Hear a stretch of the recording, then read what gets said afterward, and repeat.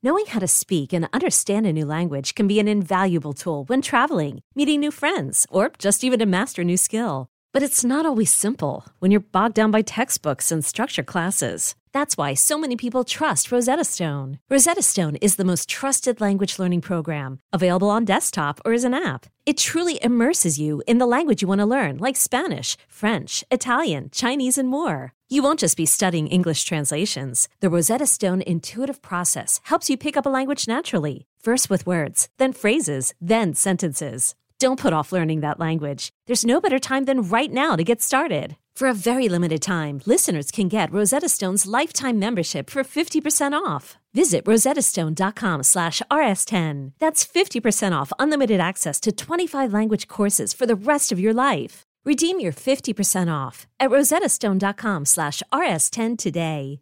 Knowing how to speak and understand a new language can be an invaluable tool when traveling, meeting new friends, or just even to master a new skill. But it's not always simple when you're bogged down by textbooks and structured classes. That's why so many people trust Rosetta Stone. Rosetta Stone is the most trusted language learning program, available on desktop or as an app. It truly immerses you in the language you want to learn, like Spanish, French, Italian, Chinese, and more. You won't just be studying English translations. The Rosetta Stone intuitive process helps you pick up a language naturally, first with words, then phrases, then sentences. Don't put off learning that language. There's no better time than right now to get started. For a very limited time, listeners can get Rosetta Stone's lifetime membership for 50% off. Visit rosettastone.com/rs10. That's 50% off unlimited access to 25 language courses for the rest of your life. Redeem your 50% off at rosettastone.com/rs10 today.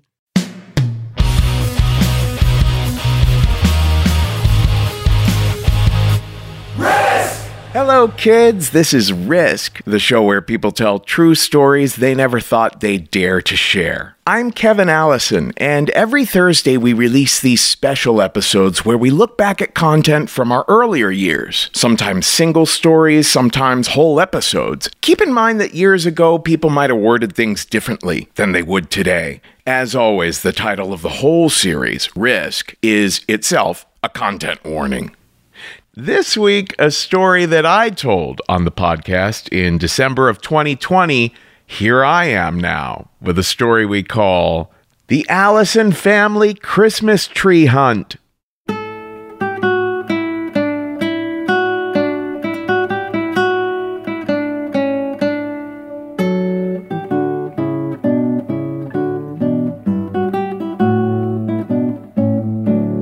One thing I love about Christmas is that it reminds us to cherish memories. It reminds us how good for the soul it can be to just take the time to remember some of the better times you've had. But also when it comes to my family, it reminds me that memories aren't always that accurate.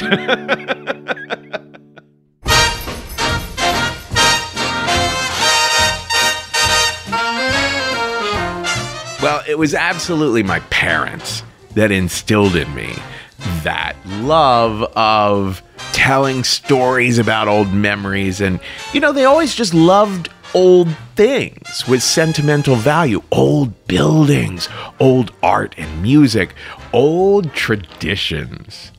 When I would come home from NYU, when I was in college, it always felt so grounding to come back home and see the place once again all done up in these like Renaissance era and Victorian era decorations, each one with a story behind it. And then I've talked on the podcast before about how in the 60s and 70s, my dad was into the civil rights movement. And in the 70s, he became very curious, very interested about the Black Power movement. And one year he got this Christmas tree ornament, which was a black Santa with a raised fist. And on the bottom it said, with a big exclamation point, "Black is beautiful." And so that was always hanging on the tree. I remember around about like 1990 or something like that, a friend came over and said, "That ornament is interesting." And I said, "Yeah, it was the 70s. Then there was a year when my mom was obsessed with the show Little House on the Prairie. And this year she went to various thrift stores around town and then sewed together for everyone in the family. This is 5 children in the family. Pioneer era clothes so that we could take a sepia-toned family portrait. And I remember her saying, "Now don't smile, kids. Pretend somebody died." So they weren't pretentious about celebrating things of the past. They were creative about it. So there's a story in my family that goes like this, or at least this is the way it goes in my brain.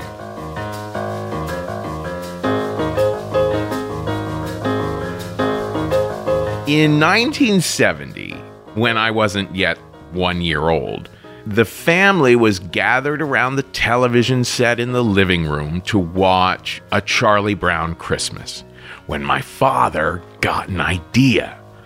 Now, if you remember in the TV special, Charlie Brown complains that Christmas has become too modern and too commercialized because everyone's getting fake Christmas trees.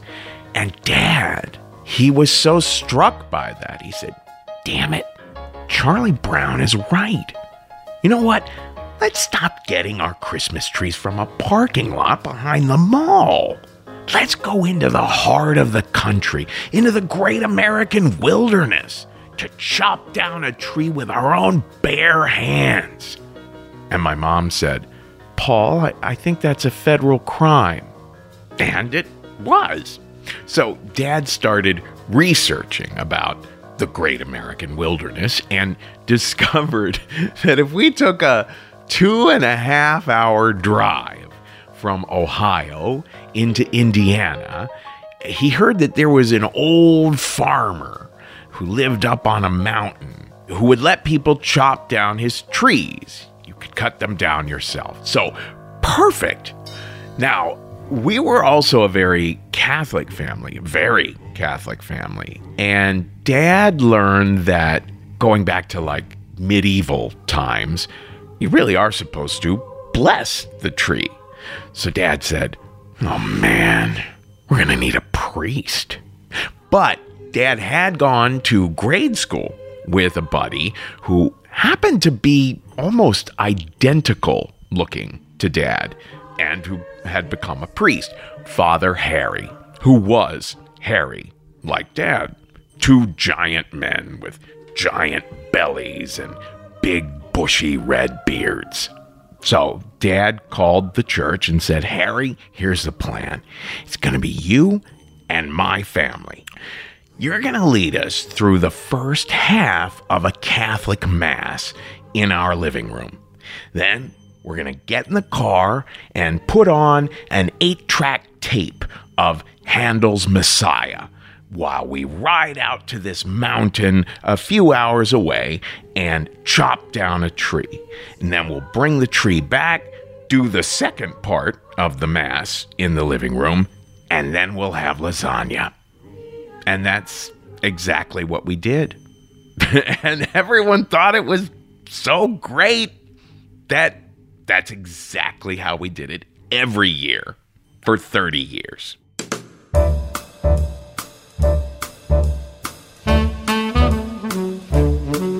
But every year, Mom or Dad would be talking to some other family and be like, "Oh my God, we would love to have you come along." So that by the time I was in junior high, there were way too many people for the living room, that people were just all over the house. I remember one year where there were people going up the stairs to the second floor of the house so that, Father Harry would have to be shouting the Mass throughout the entire house.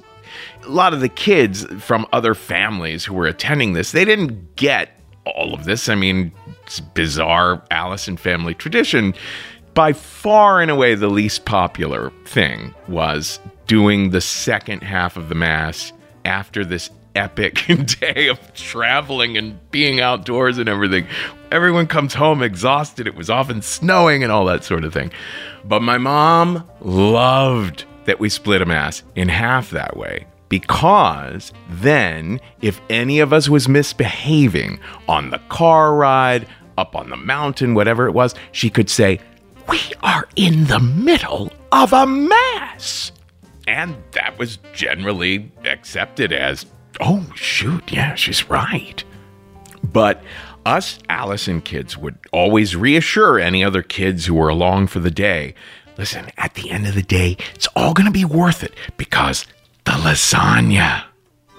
Then we'd drive out to Indiana, listening to Handel's Messiah, and we'd just be a convoy of station wagon after station wagon after station wagon, heading out into the great American wilderness.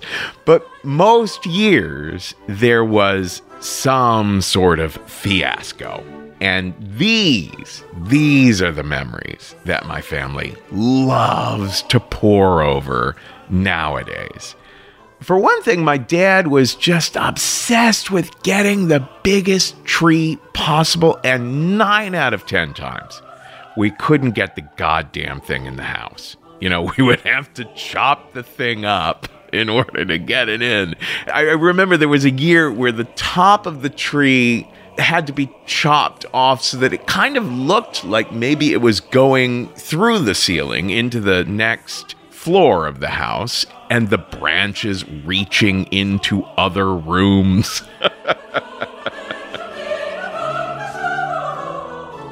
One year, one of these monstrosities on the car ride home, somewhere on the interstate, one of these trees fell off the roof of our orange VW van and nearly decapitated Father Harry driving in the car right behind us. But whenever we go over these memories, Dad would always say, no. It was Harry's tree that almost decapitated me. But no one really remembered because, for one thing, they looked the same anyway. Another year, that orange VW van, I don't know what happened. The transmission broke or something like that, and we had to make the drive home going like 10 miles an hour. That might have also been the year that the Messiah tape busted on us as well. And the best we could find to replace it was George Harrison, My Sweet Lord. But I remember falling in love with that song that day. Another year, one of the Allison boys got lost on the mountain, and there were hours spent desperately searching for the missing boy. But my family can never agree whether it was Peter or David or me. And another year, one of the Allison girls was walking on a frozen pond up on the mountain and fell through the ice into the water and had to be rescued. But again, the family can't get on the same page about it. No one can agree whether it was Mia or Becca or me. But the one word that always comes up when the family reminisces about the old Christmas tree hunt is the verb shat. Someone will say, oh, those were the greatest memories, those Allison family Christmas tree hunts. I'll never forget them. Wasn't it Becca that shat on Dad's lap on the car ride up one year and we were all dying? Someone else will say, oh yeah, unforgettable. But no, I thought it was Kevin who shat on Mom's lap on the car ride back. Someone else will say, no, I remember it like it was yesterday, but I thought it was Mia who shat on David's lap.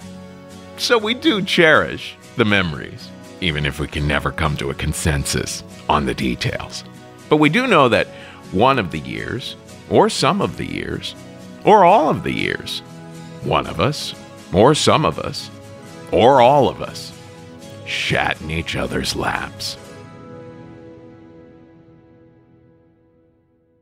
That's all for this week's Classic Risk Singles episode. Now, don't miss out on our regular full-length episodes. There's a brand new one every Tuesday, and everything you might want to know about us is at risk-show.com.